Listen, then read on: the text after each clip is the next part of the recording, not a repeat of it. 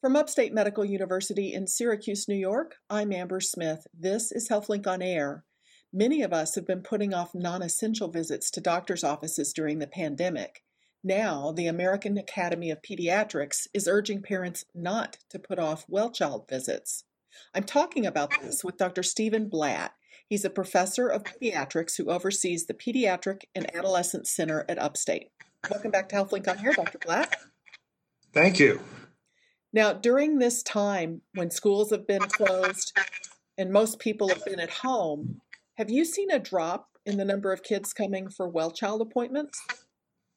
So our office and every other office in central New York and actually nationwide has seen a dramatic drop. Most of it has been planned. So when COVID first hit, back in March, pretty quickly at Upstate, we started to plan for what we saw coming down the road. And one of the things that we wanted to focus on were patients that had to be seen because there was something clinically significant or medically necessary, as well as time sensitive. So in pediatrics, one of the most important things we do occurs in our well-child visits. And we looked at those and we broke them down into two big categories. So for the older kids, those well-child visits by and large focus on a lot of educational things, family things, growing up things, as well as physical health. And for most of those kids, putting those visits off for a month, 3 months, 4 months is not a big deal. We don't want to forget them, but to put them off is not problematic.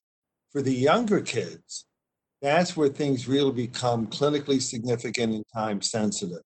And it's just starting at birth.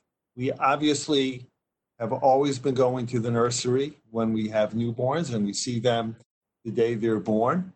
And then when they leave the hospital, we have them come back the first week to check on their weight, look for jaundice, make sure the feeding is going well, they're peeing and pooping okay. So those visits we kept on doing. And then pretty quickly we get into the immunization schedule. And when we look at newborns, their first immunization is in the nursery. And then we typically immunize at 2 months, 4 months, 6 months, a year, 15 months of age. And it's a lot of immunizations, but they are so important because the diseases for which kids are protected from with these immunizations are still out there. And the last thing we want to do is not give a kid their immunization because we're worried about COVID and then have them get a different shot, get another disease that's out in the community. So for the younger kids, we've maintained that well-child schedule and have not altered that at all. So with the immunizations, 2 months, 4 months, 6 months, if you put those off for a few months, I mean, these have to be done in sequence, right? And there's a certain amount of time between them. Does it mess it up if it gets delayed? So just to be clear, we don't put those off. But for when kids do fall behind, what it does is it doesn't change the schedule. We catch them up as soon as we can. But what it does do, it puts them at risk for getting the disease. So currently, it seems like a long time ago, but it was only last year that we had a measles outbreak in New York State and in this country because kids were not getting immunized with measles. So we know there's lots of measles out there. And the first measles shot is at a year of age. So up to a year of age, they're protected by maternal antibody. So if we did not give a 12-month-old a measles shot, they could get measles at 13 months of age. And that could be more devastating than COVID. We know there's a lot of pertussis, whooping cough out there. And we saw a couple kids in our office not too long ago who had pertussis. And they were not immunized on time. So timely immunizations are so important, they're so effective, they have minimal and rare side effects. So they're very safe and they prevent against disease that we see fairly routinely. So before this coronavirus was known, parents have been sort of wary of bringing their well child to the pediatrician because there may be sick children there with anything that they don't want their child to get. Does this virus, does that change things with coming to the pediatrician's office? You, you know, it's fascinating to look at um, people's behavior. And I think when we started, I was worried about what people were going to do. And after living this for the last few months, I've been so impressed with parents and their decision-making ability in how to take care of their kids with COVID. And let me share a few things. Um, if you look at our emergency rooms at Upstate, and we have two hospitals, we have an urgent care, and also looking at our sick visits, patients have been really good. Parents have been really good about not rushing to the emergency room or to the office for things that could be handled over the phone. So I was on call this weekend and a parent called me up and we talked about her 11-month-old with fever and some crankiness. And when I was all done hearing from the mother and we talked about it, I said, well, I think this could be treated at home, or we could arrange for you to go to after hours at Community General. And she said, you know, with COVID, I'd just rather stay at home. And I said, I think that's a fine idea. And I think before COVID, she might have wanted to go into the emergency room or after hours to be seen, which is also okay. But I think parents understand we shouldn't do unnecessary travel, unnecessary visits. So parents have been really good with that. And in fact, the volume in the emergency rooms for kids and adults is way down. So today is May 12th, and I saw that at Upstate, our emergency rooms have been running at about half capacity for adults and kids. So emergency rooms are way down, and that's a good thing right now. The other thing that we're doing in our office, and I know pediatricians are doing throughout the community, and I'm sure the adult doctors are doing also, is we changed the way we take care of people. So in our office, we schedule as much as we can through telehealth. And for those that don't know about telehealth, it could either be done through a typical phone conversation, but even better, it's done over the computer, or the patient could have a phone so we could see people. And we've done a lot of telehealth visits. I saw data again today for Upstate, and about 3/4 of the visits in the institution are done via telehealth. In primary care pediatrics in our office, we're down to about 25% because we do more in office, but a lot of the specialists do telehealth. And that keeps people out of the office that don't need to come in, but it also gives people access to their healthcare provider for things that they need. So for pediatrics, one of the things where it works really well are for things like behavior follow-up. So we have a lot of children on medication for attention deficit disorder, or they have issues with anxiety or depression. And those visits work really well over telehealth. You could see the patient, what they look like. You know, you can see if you're smiling or not smiling. And you're able to communicate with them almost as if they're sitting in front of you. It's still not as good, but it's pretty good. And it keeps them home. And people know they should stay home, and we want to keep them home. So then what happens in the office, we have a lot less people that are physically here. And our goal in the office is when a patient comes in, they never see another patient in the office. We have in our office 24 exam rooms. Our waiting room is almost always completely empty. So a patient comes in, they don't see anybody, and it's rare to have somebody actually sitting in a chair. If somebody's there, they're standing at the desk waiting to go into a room. And we actually took out most of the chairs in the waiting room to make sure that if you sit in a chair, you're going to be 6 feet apart from somebody else. And then even when you check out, we no longer have people stop at the checkout desk. We do the checkout in the exam room, and then they just walk right out of the office. When they walk into the building, they're met by screeners to see if they have fever and if they have any symptoms. Everybody gets a mask. We use gallons of hand sanitizer. And so we make this as safe as possible for all of our patients.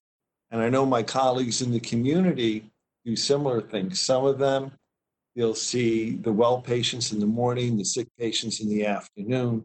Some people that have 2 offices will have the sick patients go to one office, the well patients to another. So everybody's doing what works in their office to make it safe. And I think it's really important for people to know that, and I feel comfortable saying this, that in this community, if you need to go to the emergency room, if you need to go to the doctor, it's safe to do so. You should not be fearful of going to the doctor, because I think all of the healthcare offices have done a really good job in ensuring safety, not just for the patients, but also for the people that work there. We want to keep everybody healthy. This is Upstate's HealthLink on Air. I'm your host, Amber Smith, talking with Dr. Steven Blatt. He's the director of the Upstate Pediatric and Adolescent Center. What are you advising parents to do if their child develops a fever and a cough? For children, it's a different answer than it is for adults. As far as we know, children are going to get COVID in similar rates as adults. However, they're not going to act the same as adults. So most of the kids that get COVID don't have a lot of symptoms, or the symptoms that they have seem very similar to the other childhood illnesses they get. So kids are always getting colds. Kids always have a runny nose and a cough. And I have a little cough. I always have a tickle in my throat. I'm not ill, but I always have a little cough. But kids always have one. And so for kids, if they have the symptoms that we worry about in COVID, such as cough or fever or sore throat, that may be COVID, or that might be one of the viruses that they typically get. So if they're not having any difficulty breathing, if they're not all that ill appearing, parents are best advised to call their doctor and say, here's what's going on, what should I do? For the vast majority of those kids, if they're acting well, we keep them at home. It's only for the kids where people are worried that we bring them in, or their symptoms sound more severe that we may want to see them. But a cough, a sore throat, a runny nose in a kid is treated the way we always do, which is we try to keep them at home and do home treatment. The thing that people should realize is that when kids have those symptoms, even though I'm saying stay at home, we should also assume they have COVID. So we don't need to do anything for them, but those are precisely the kids we do not want to go visit grandma, because they may have COVID and spread it, to somebody else. Kids are often silent carriers. They have the disease, they have a little bit of symptoms, a little cough, but they're not that sick. So people aren't worried about them, because everybody misses their kids, their grandkids. But those are the ones that are going to get other people sick. So we still need to continue social distancing and isolating in homes. So there's a lot of talk about and fear about pediatric multisystem inflammatory disease. What do parents need to know about that at this point? So this is, it seems like every week there's some new scary aspect of COVID coming up. And this is the newest one, and it's seen just in children. And it's only been identified publicly for the last maybe 2 weeks. So we're still learning about this. The most recent report I saw said there's still only about 75 to 100 cases that have been identified. And what this is seems to be a multi-system, so it involves different parts of the body, disease that seems different than regular COVID. COVID, we tend to think of a respiratory illness, or this multi-system inflammatory disease. Kids could present with fever, rash, red eyes, belly pain. They may only have a little bit of a cough or a little bit of shortness of breath, but it's a different type of illness. But all of those symptoms you listed are things that might alarm a parent anyway. They may be calling their pediatrician anyway. Correct. Okay. Correct. And I hesitant to give too specific recommendations because I think this is a changing entity. We don't know what it really is yet. So I think the best thing to do, if you see symptoms in your child that look unusual, including the rash, the red eyes, the belly pain, call your doctor and talk to your doctor. You know, doctors we're all working. I've been to the office every day since this started. But we have plenty of time to talk to our patients. We're not seeing as many patients in the office as we did before. So do not hesitate to call your doctor. If you have a question, especially with unusual symptoms, call your doctor and say, here's what's going on. Do I need to worry?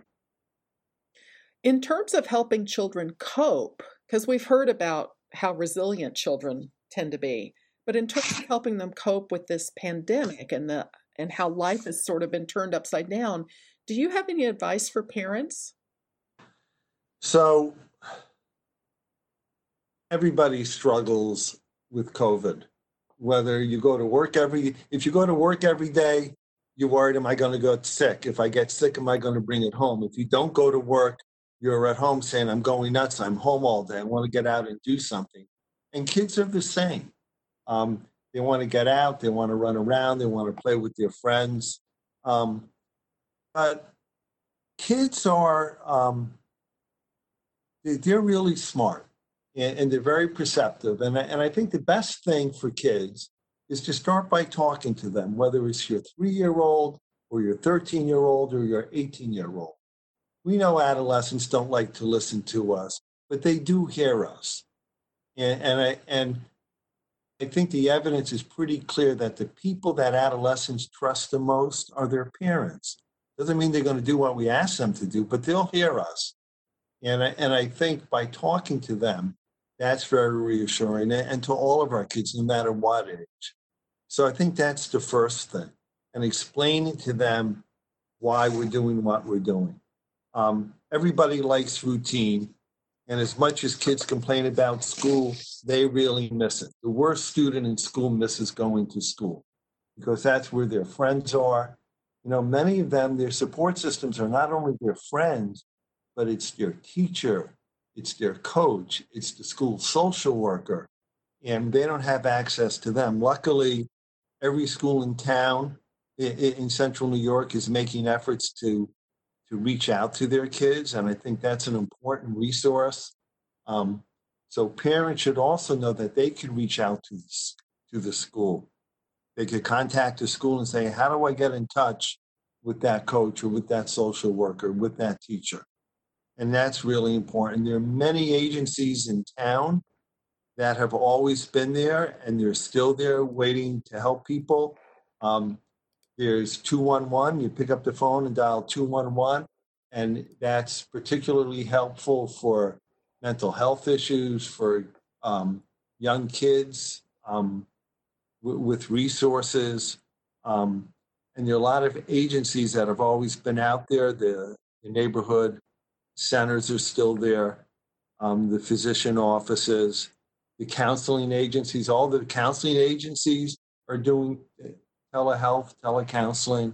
So there's still a lot of resources out there, too many to list by name, but people are still there. I've had meetings with different mental health agencies in town, some from the county. Our county has a lot of wonderful resources, and most of those folks are working from home, but they're all working. A lot of people are still working.